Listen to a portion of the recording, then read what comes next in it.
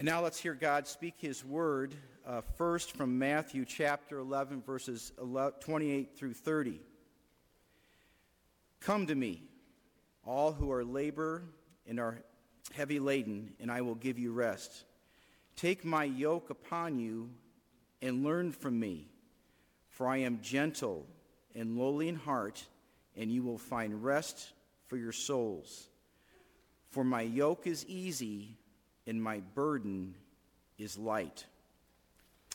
And from Romans, the 12th chapter, the first 2 verses, I appeal to you, therefore, brothers, by the mercies of God, to present your bodies as a living sacrifice, holy and acceptable to God, which is your spiritual worship. Do not be conformed to this world, but be transformed by the renewal of your mind, that by testing you may discern what is the will of God, what is good and acceptable and perfect. This is the word of the Lord.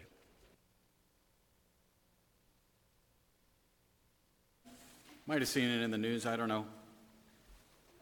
They compiled some data, and it indicates that Illinois is the 10th most sinful state in the United States. We're number 10. Nobody's taking up the chant.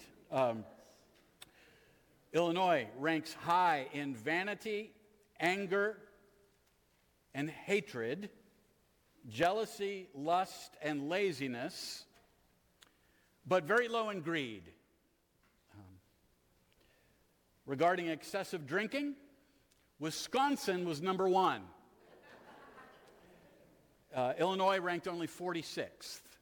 Now, I've not yet been to a Chicago Bears game. What can I say? I don't know how they determined this stuff, but I thought it was kind of interesting. Here we are in Ephesians. We are in the 4th chapter. We're going to deal with the second half of the chapter today. I'm going to attend to it in 2 readings. Right now, verses 17 through 24. Now this I say and testify in the Lord, that you must no longer walk as the Gentiles do in the futility of their minds. They are darkened in their understanding, alienated from the life of God, because of the ignorance that is in them due to their hardness of heart. They have become callous and have given themselves up to sensuality, greedy to practice every kind of impurity. But that is not the way you learned Christ. Assuming that you have heard about him and were taught in him, as the truth is in Jesus, to put off your old self, which belongs to your former manner of life and is corrupt through deceitful desires, and to be renewed in the spirit of your minds, and to put on the new self, created after the likeness of God in true righteousness and holiness. Let's pray. Lord, you have seen fit to preserve your word for us. The things that were written in earlier times were written for our instruction, that we would have everything we need, all sufficiency to know the way of salvation and to know how to walk in manners worthy of our calling in Christ. And so we've taken this 1 hour of the week, little scantily more, to gather for public worship, to sing your praises, to give gifts, to pray and seek your face, to read, to give attention to the public reading of Scripture, and to proclaim your glories, your excellencies, that we might be built up in the faith, that we might be encouraged, that we might press on to maturity in Christ, that we might walk with you today, that we might make it through another week. We believe, Lord, help our unbelief. Strengthen our faith now. Through your gospel, we pray in Christ's name. Amen. In the Heidelberg Catechism, now the standards of this church are the Westminster standards. And a catechism, you probably know, is a series of questions and answers. It's used as a teaching tool. The Heidelberg Catechism, which one of my professors called the sweetest document of the Reformation. In the 56th question is, what do you believe concerning the forgiveness of sins? And the answer is this, or here's part of the answer, that God, for the sake of Christ's satisfaction, meaning that Christ made satisfaction for sin, that God, for the sake of Christ's satisfaction, will no more remember my sins, neither my sinful nature, against which I have to struggle all my life long. And that's the part I wanted you to hear this morning. That Heidelberg, written hundreds of years ago, which is kind of a companion to Westminster, mentions this struggle against sin, a lifelong struggle against sin. You come to know Jesus, you place your trust in him as your Savior and Lord, you receive forgiveness of sins, the promise of eternal life. You're made alive to God. His Spirit rushes into your heart, by which you cry out, Abba, Father, and you rejoice in your salvation that you know the Lord. And before very long, you realize, I still sin. In fact, Westminster tells us every day that's part of the battle. So what do we do with this? Well, we need to be renewed, it says in Ephesians 4. And we're going to look now at the process of renewal, letter A in your outline. The process of renewal. Put off and put on. That's the thrust of this passage right here. A couple of sermons ago, I kind of saved my main emphasis, main point for well into the sermon. Here we got it right at the outset. This is it. Put off and put on. Put off or put away. It's used 3 times in the passage, verses 22, 25, and 31. And then put on. To put off is to lay aside, and it's stronger than that. It really means to renounce. To renounce it. To put on, some people, when they read this, they think, they have maybe a bit of inner hesitation. Put on, when it talks about put on love or put on kindness, put on a heart of compassion, I think it says in Colossians 3. And put on, well, is that fake, right? Because we talk about putting on airs. Oh, look at her. She always puts on airs. She acts nice in polite company, but terrible behind the scenes is what we mean by that. And we think, well, I want to be genuine. I want to be authentic. I don't want to put on something that I'm not truly. But no, the emphasis of the scripture here is this is who we are truly in Christ. We are endued with power from on high. We need to be dressed or clothed with the righteousness of Christ. That's not putting on airs. That's living out your new nature in Christ. The fact that you've been changed, you've been transformed. Now, I used this story when I came and candidated the first Sunday here in November, but to say the same thing again is no trouble for me, and it is a safeguard for you. It's the best story I know of putting off and putting on. It's the best illustration I have of the gospel in my little arsenal, my toolkit. Told you about my brother-in-law, Bo, that he spent, I can't remember if it was 1 or 2 summers. He's a college student, and he worked a summer job. He worked on a garbage truck. That's what he did. He was one of those, you grab the handle on the garbage truck and hold on for dear life. You're only going 50 feet to the next can. At the end of the day, he wore, I don't remember what kind of shirt. I guess it was summer in southwestern Virginia, very hot, sweltering, humid. And so I guess he probably just wore T-shirts. But I remember very well his jeans and the dirty, gross, nasty, gripping slop that would come out of the garbage truck and create a kind of nasty soup, and some of it would slop onto his clothing. And he spent the summer with us, and so when he would come back to the house, he was not allowed to come straight in the sidewalk right up to the main front door. He wasn't allowed to do that. He had to walk down the asphalt driveway to the back of our house and go in the basement. And in the basement there we had, and half of the basement was finished and the other half was a tiled floor, storage mostly, and we had a laundry sink and laundry machines and a shower stall. We didn't put it in. The original owners had put it in.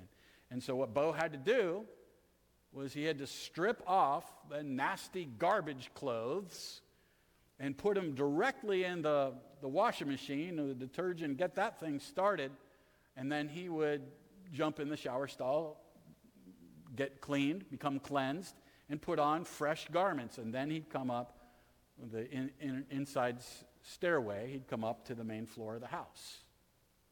It's the best picture I still know about this idea of putting off and putting on. Or you might think about the admonition in Hebrews 12 when it talks about laying aside every encumbrance and the sin that so easily entangles us. And sometimes when fellows preach on Hebrews 12, they talk about athletes. Think about a swimmer that they put off their main bulky clothing, right? And they even might go so far as to, use a razor and remove the hair to cut down on drag in the water, resistance, right? Not that hair on your body is sinful, that's an encumbrance. And not only that, but they put on stuff too. They put on, Speedo kind of, what is it they put on? It's not a helmet, it's a cap, a swim cap. Put on a swim cap, they put on these special body suits. There's zillions of dollars put into the research, and somebody's suit some years ago, one of the Olympics, wasn't allowed. It was too fast. It's not fair. Cyclists do the same thing, right? You're slimming down. You're putting off and you're putting on so that you won't be held down or held back, but you'll go faster. All right, so we put off and we put on. We put off the old self and put on the new self. And the old self is ignorant, impure, and ill-tempered. Ignorant, verse 18, impure, verse 19, ill-tempered, I just had to come up with another I. I don't know why we preachers have to do this alliteration thing. Nobody ever remembers. But I had to come up with another I. Ill-tempered, I'll tell you what I mean. The old self is the old nature, that sinful nature that is being corrupted.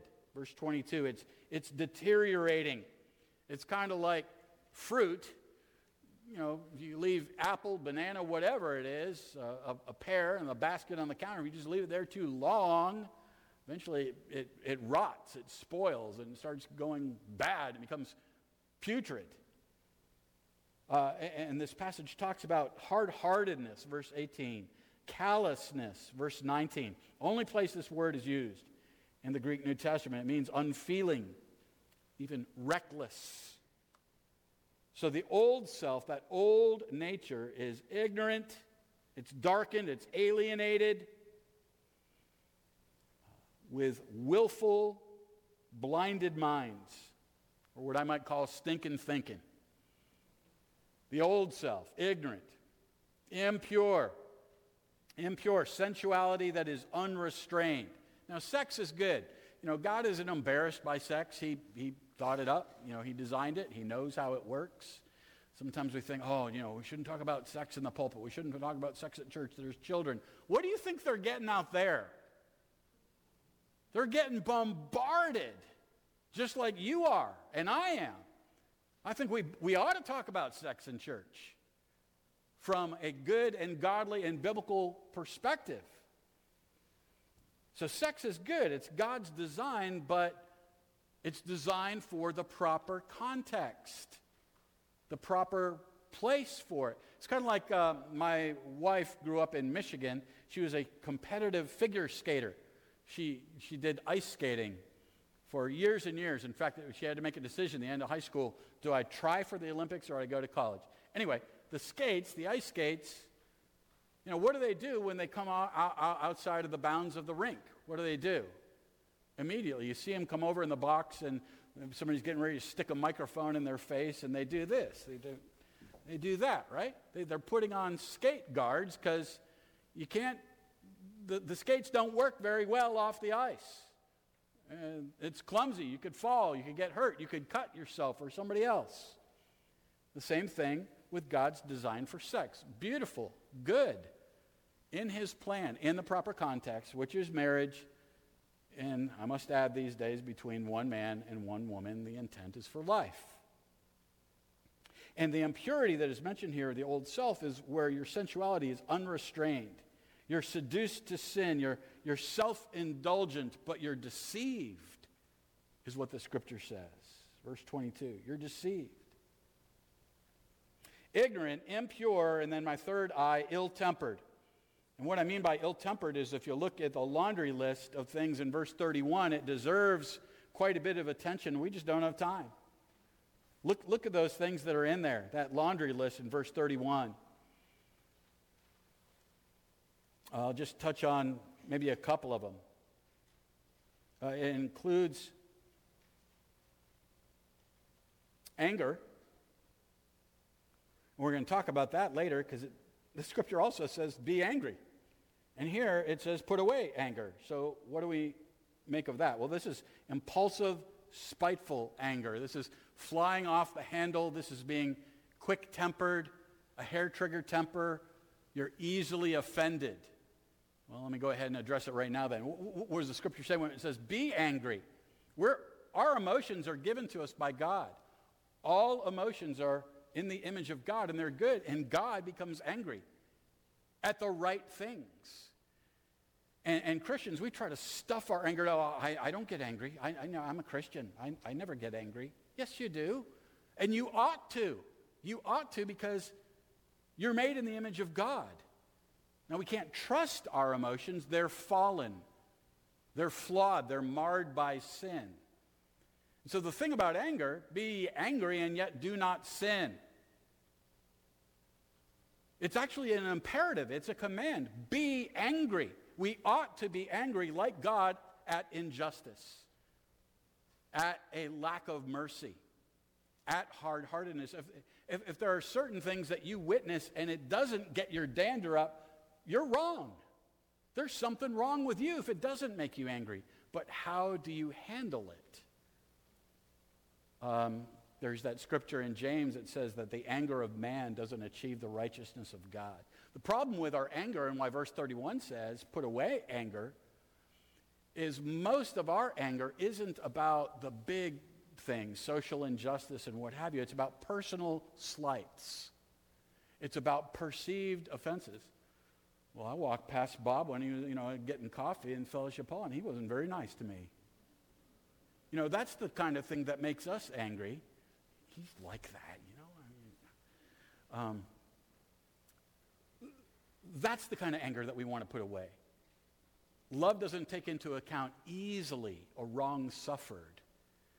And yet sometimes as people we do, we're very easily offended. Christians, we fail the love test. So put that kind of anger, being angry about the wrong stuff, put that aside. Lay that aside. But make no mistake about it. You do get angry. You should get angry, but you should handle it right. By the way, no more time to deal with that. I listen to sermons like I do my homework. I prepare my sermon, believe it or not. And then after I do all my work, then I listen to other preachers preach the passage I'm going to preach. I do that mostly at monergism.com. Many of y'all will have heard of Tim Keller. Tim Keller has a great sermon on forgiveness. It's all about forgiveness and anger. If you want to hear more on that topic, go to monergism.com or just ask me, monergism.com. You have to, in your search bar, the fastest way to get you to it is look for Ephesians 4, not this whole passage, look for verses 25 through 32. And it'll get you there, a sermon just about forgiveness and anger. It's excellent. I was greatly ministered to by it. Okay, what else is in that laundry list we just can't touch on all? Bitterness. So that's the deal with anger is, you ought to be angry about some things in the right way. Now, you ought to express it correctly, but don't give in to bitterness. Don't grow hard-hearted, right? Hebrews 12 has that warning. Let no root of bitterness spring up in your hearts by which many have fallen short of the grace of God. That's a problem. Well, the bottom line on the old self here is it's completely against, if you've been with us at all this winter as we're walking through the book of Ephesians, at the end we're trying to do some application. We're doing head, heart, hand. And all this stuff here that we've talked about is the anti-head, heart, hand. Don't be like this. Don't think that. Don't do that. That's the old self that was ignorant, impure, and ill-tempered. We instead put on the new self, which is described here in the passage as righteous and holy. It's the new nature. Righteous, now, I think sometimes we nod the head at this stuff. Righteous and holy, yep. Good stuff in church, yeah. Not really true of me, but I'm sure it's right for some super Christian out there. No, you're righteous if you're in Christ. You have been declared by God to have right standing with him. You're approved through what Christ has done, his life of perfect obedience, his sacrificial death, his triumphant resurrection. You are righteous if you're in Christ. We don't want to come across as holier than thou to our friends or whatever, but righteousness is about being right with God. It's about having right standing before the Lord. It is his legal, forensic declaration publicly that this one is mine and this one is right with me. That's what it means to be righteous. Holy, it's not about moral superiority to your friend or neighbor. It's about living by faith in Christ.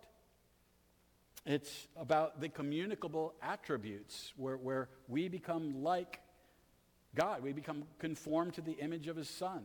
We become more like our older brother, Jesus. Now, how do we do that? Well, I remember when I first came to know Christ, I was a freshman at the University of South Carolina. I'll spare you the whole story, but it was a transforming experience for me. It was akin to Paul on the road to Damascus, Acts chapter 9, because I lived far away from God and was involved in all kinds of the stuff that we already described, the old self, the ignorant, impure, and ill-tempered. Man, that was me. And the Lord laid hold of me my first week on campus. Very exciting. But then, as I said, it comes to your awareness pretty soon. I still struggle with temptation. I still sin. And there I am, the campus in August, the campus of the University of South Carolina, 26,000 undergrads, all 18 to 22 years old. Half of them were girls, and they were good looking. And so I'm walking around the campus, and the way I went to a big high school, and me and my buddies, without getting graphic here, me and my buddies, we're checking out girls, okay? I'll just leave it at that. We're checking out girls. That's how I train myself to think. Well, now I'm a Christian. Now I've got a new nature. I'm walking around this campus. It's pretty weather and warm. Girls wearing shorts. I'm walking around. There's girls everywhere. I'm surrounded. I'm walking around, and so I started doing this. I started going, I'm dead to sin. Romans 6, I'm dead to sin. I'm dead to sin. I'm literally walking I'm staring at my feet. I mean, I'm not joking. Some of my friends, they thought I was stuck up because I wasn't saying hi to them on campus because I'm walking like, I'm dead to sin. I'm dead to sin. I'm dead to sin. Well, that wasn't very good. It wasn't very fun. It wasn't very enjoyable. And I was forgetting the rest of Romans 6:11. What else does it say? It says, consider yourselves dead to sin. Yes, it says that. And alive to God in Christ Jesus.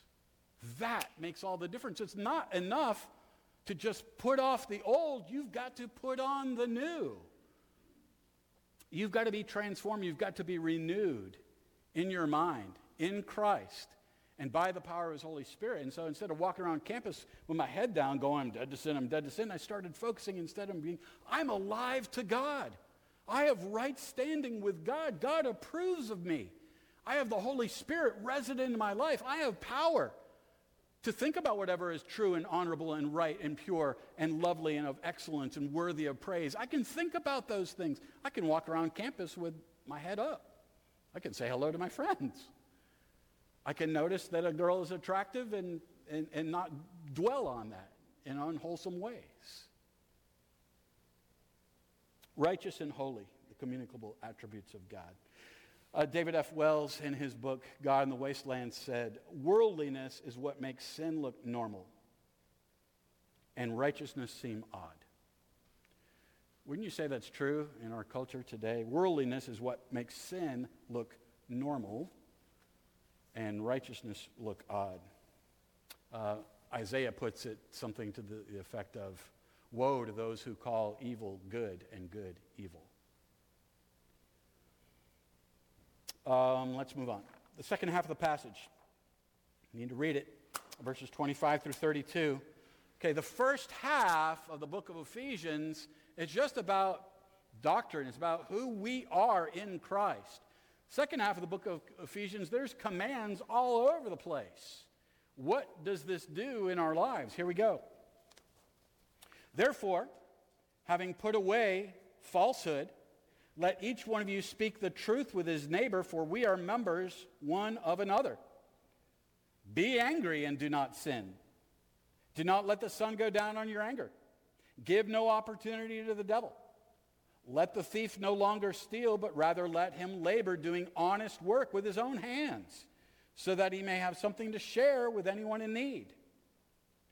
Verse 29, let no corrupting talk come out of your mouths, but only such as is good for building up, as fits the occasion, that it may give grace to those who hear. And do not grieve the Holy Spirit of God, by whom you were sealed for the day of redemption. Let all bitterness and wrath and anger and clamor and slander be put away from you, along with all malice. Be kind to one another, tender-hearted, forgiving one another, as God in Christ forgave you. You know, we're going to pray after the sermon. Some of you are going, oh, good, he's done. No, we're going to pray after done with the sermon. And we'll pray the Lord's Prayer, and we'll say, what? Forgive us our debts. How? As we forgive our debtors. We're going to say that, and hopefully it's not rote. If we've experienced God's love and forgiveness in our lives, we have to extend that to other people. The Scripture says so. Jesus tells that story. I can't remember where it is in the Gospels, but he gives a parable about the debtor, the man who owed a debt that was huge and he couldn't repay. And the one to whom he owed it let him off. And then the same guy goes out and he finds somebody owes him like the equivalent of $20 or whatever. He says, pay me what you owe me. And he says, I can't. He says, well, to debtor's prison with you. Well, the first guy hears about it, who gave a vast debt, 17 years' wages, says, you're going to give him a hard time about $20? Well, now I'm paraphrasing, but maybe you knew that. But what Christ says there is that's the same deal with our forgiveness. We can't claim to be forgiven by God and then refuse in the hard-hearted bitterness of what's going on inside of us to refuse to extend that to other people.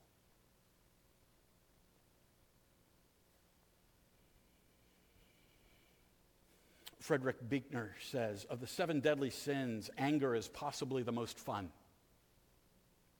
To lick your wounds, to smack your lips over grievances long past, to savor the last toothsome morsel, both the pain that you are given and the pain you're giving back. In many ways, it is a feast fit for a king. The chief drawback is that what you are wolfing down is yourself. The skeleton at the feast is you. That's the difference between righteous anger and selfish anger that you allow to turn into bitterness in your heart. So our takeaway is head, heart, hand, not the old self, but the new self.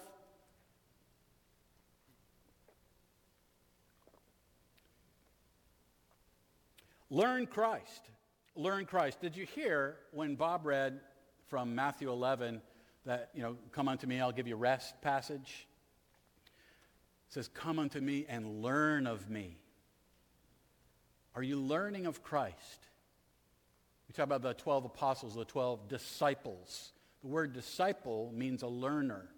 Are you a disciple? Are you a learner? Are you a follower of this Jesus?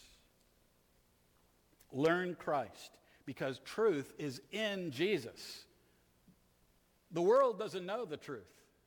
The world is in denial of the truth, suppresses the truth. I could give you examples, but I won't. The invitations of Matthew 11 that Bob read for us are come, take, and learn. That's the invitation of Jesus. And in terms of extending forgiveness to other people, a lot of this, I'm going to tell, I think, 3 things today about when I first came to know Christ. So there I am, freshman, University of South Carolina, coming to know Christ, dealing with my thought life in purity, learn to walk in purity. Immediately, even prior to that, I think, was my family. I hated my father. I was embittered towards my father. My father walked out on our family. I was, I think, 12 years old, I think. I remember the night that he walked out. I remember what happened. And I hated him for it. I hated him because he had also hit my mother on more than one occasion. But as I experienced God's love and forgiveness in my life, God enabled me to extend that to my father and to forgive him. And let me just say this to you about that. My forgiveness that the Lord helped me to extend to my father is sort of twofold. One was kind of a lump sum down payment. I forgave him. I let go of that bitterness, and I forgave him. But along with that, I had to keep forgiving him. Not every day of my life, but a lot of days. Even still, he's gone now. And even still, in my attitude, I have to live out the forgiveness in my attitude that I extended to him long ago. Learn Christ because truth is in Jesus. The bullet point under head to know. We are members of one another. Members doesn't mean like church members here. It means the mutual interdependence in the body of Christ. We talked about this last week from the first half of Ephesians 4. If you missed it, a lot of people are traveling, spring break and stuff. You can go, if you can't sleep, go to our website. Listen to last week's sermon, okay? We're members of one another. There's mutual interdependence. Romans 12, 1 Corinthians 12. And know also that you are sealed by God's Spirit. Verse 30. You are sealed. You are stamped with God's sign of ownership. You are, as Kirk Franklin and the New Nation used to have t-shirts saying, you are God's property. God's authenticating marker that we are his and we belong to him until the day of redemption, at the consummation of all things, at that day, the great day, the day of the Lord, the return of Christ. So do not grieve the Holy Spirit. Do not cause him sorrow or distress. Do not quench the Spirit, it says similarly in 1 Thessalonians 5. All right, heart.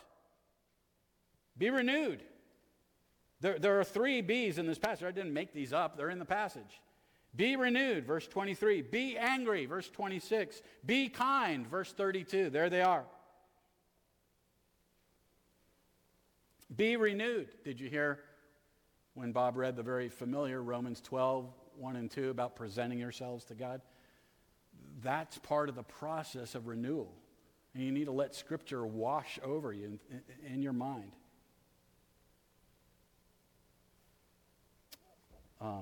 More on renewal. Titus 3:5. Did I mark it? I did not.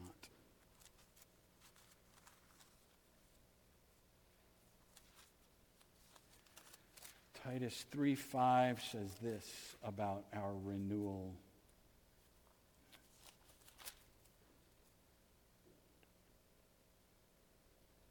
He saved us, not because of works done by us in righteousness, but according to his own mercy, the washing of regeneration and renewal of the Holy Spirit.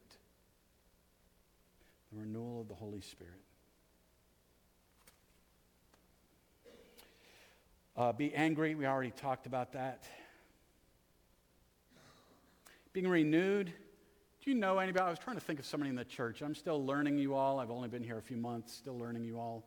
Wish we had someone in common that I could easily pull up. Somebody that, down south, I describe some of my Christian friends as, that fellow, he's got a lot of sanctified common sense. Clear-headed thinking because of the work of God and the process of renewal in that brother and that sister's life that I value because they're in God's word and they're around God's people. Be renewed, be angry. Angry. Jot this one down. We don't have time to look it up. Mark 3. in Mark 3, Jesus is going to do a no-no. At least that's what some thought. He's going to heal a man on the Sabbath. And they're watching, they're waiting to see what he's going to do, if he's going to do it. There's a man with a withered hand. Because if he does it on the Sabbath, they can say he's a rule breaker. See, he's a bad guy, we told you. And you know what it says about Jesus? It says that he looked at them and that he was angry at their hardness of heart because they cared more about their rule keeping than they did about affecting healing of this man. He was angry at their hardness of heart.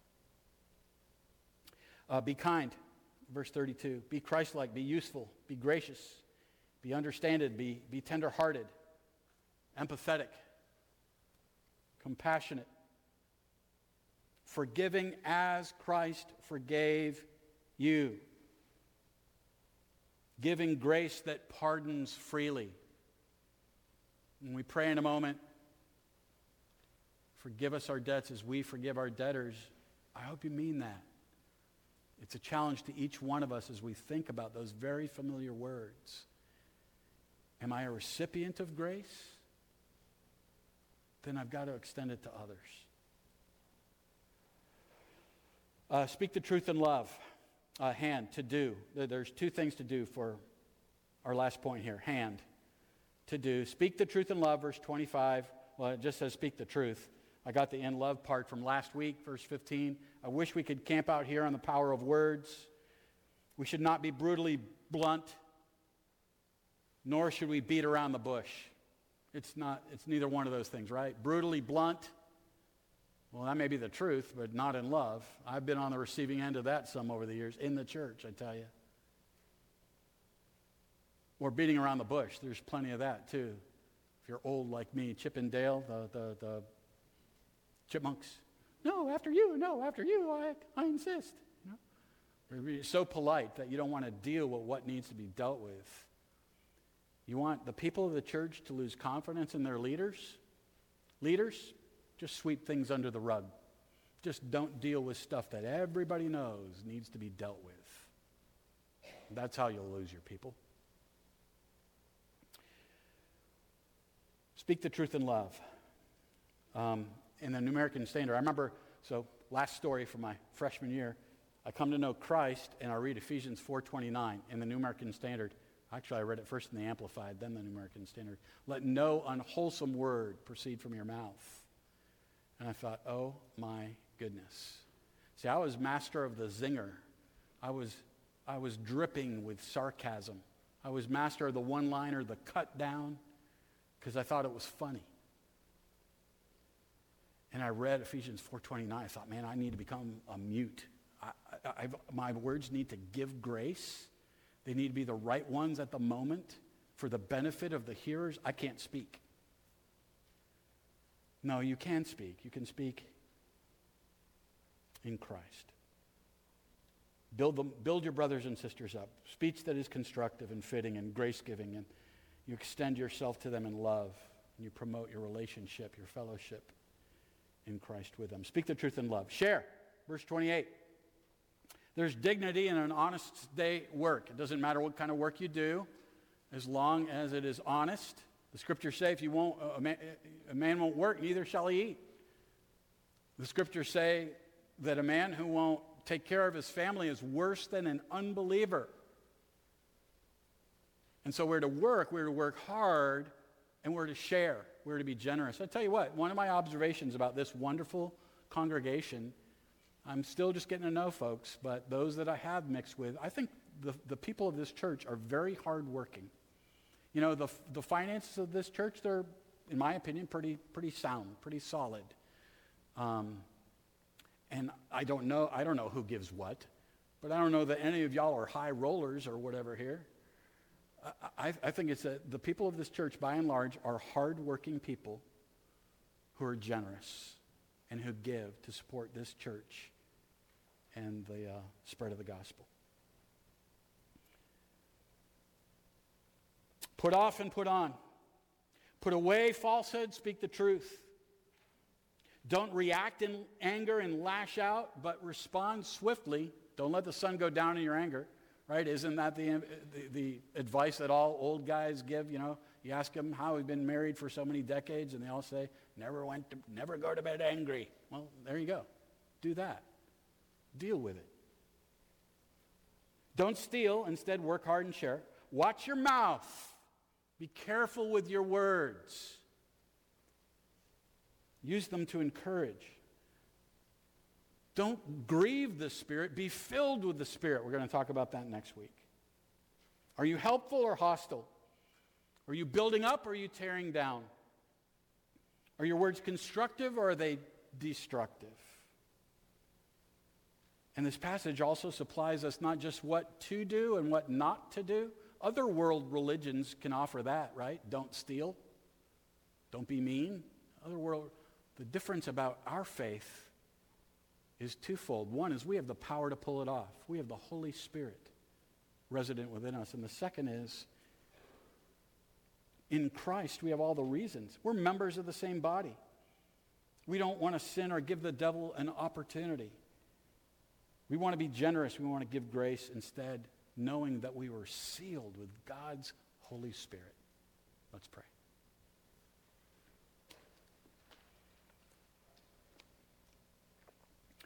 Put off and put on. Lord, these are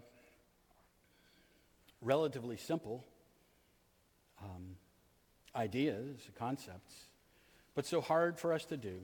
Such a challenge in every one of our lives. We know that if any man does not stumble in what he says, he's a perfect man, and none of us qualify. We know that 1 John says that if we say that we have no sin, we deceive ourselves, and the truth is not in us. And Lord, so we have the vestiges of the old self, the old sin nature. But we have a new nature in Christ, and we have your Spirit implanted in our hearts. And we have your word, and we have one another to encourage us along the way. Let us do that, not in our own strength, but in the power of your Holy Spirit, for we pray in Christ's name. Lord, we also would pray for the needs of our church, the needs of our people. Some need employment so they can work hard, they want to. And some need to be able to forgive people in their lives, and they're struggling with that. They're wrestling with that. Help them to wrestle before you and grant them success. Amen.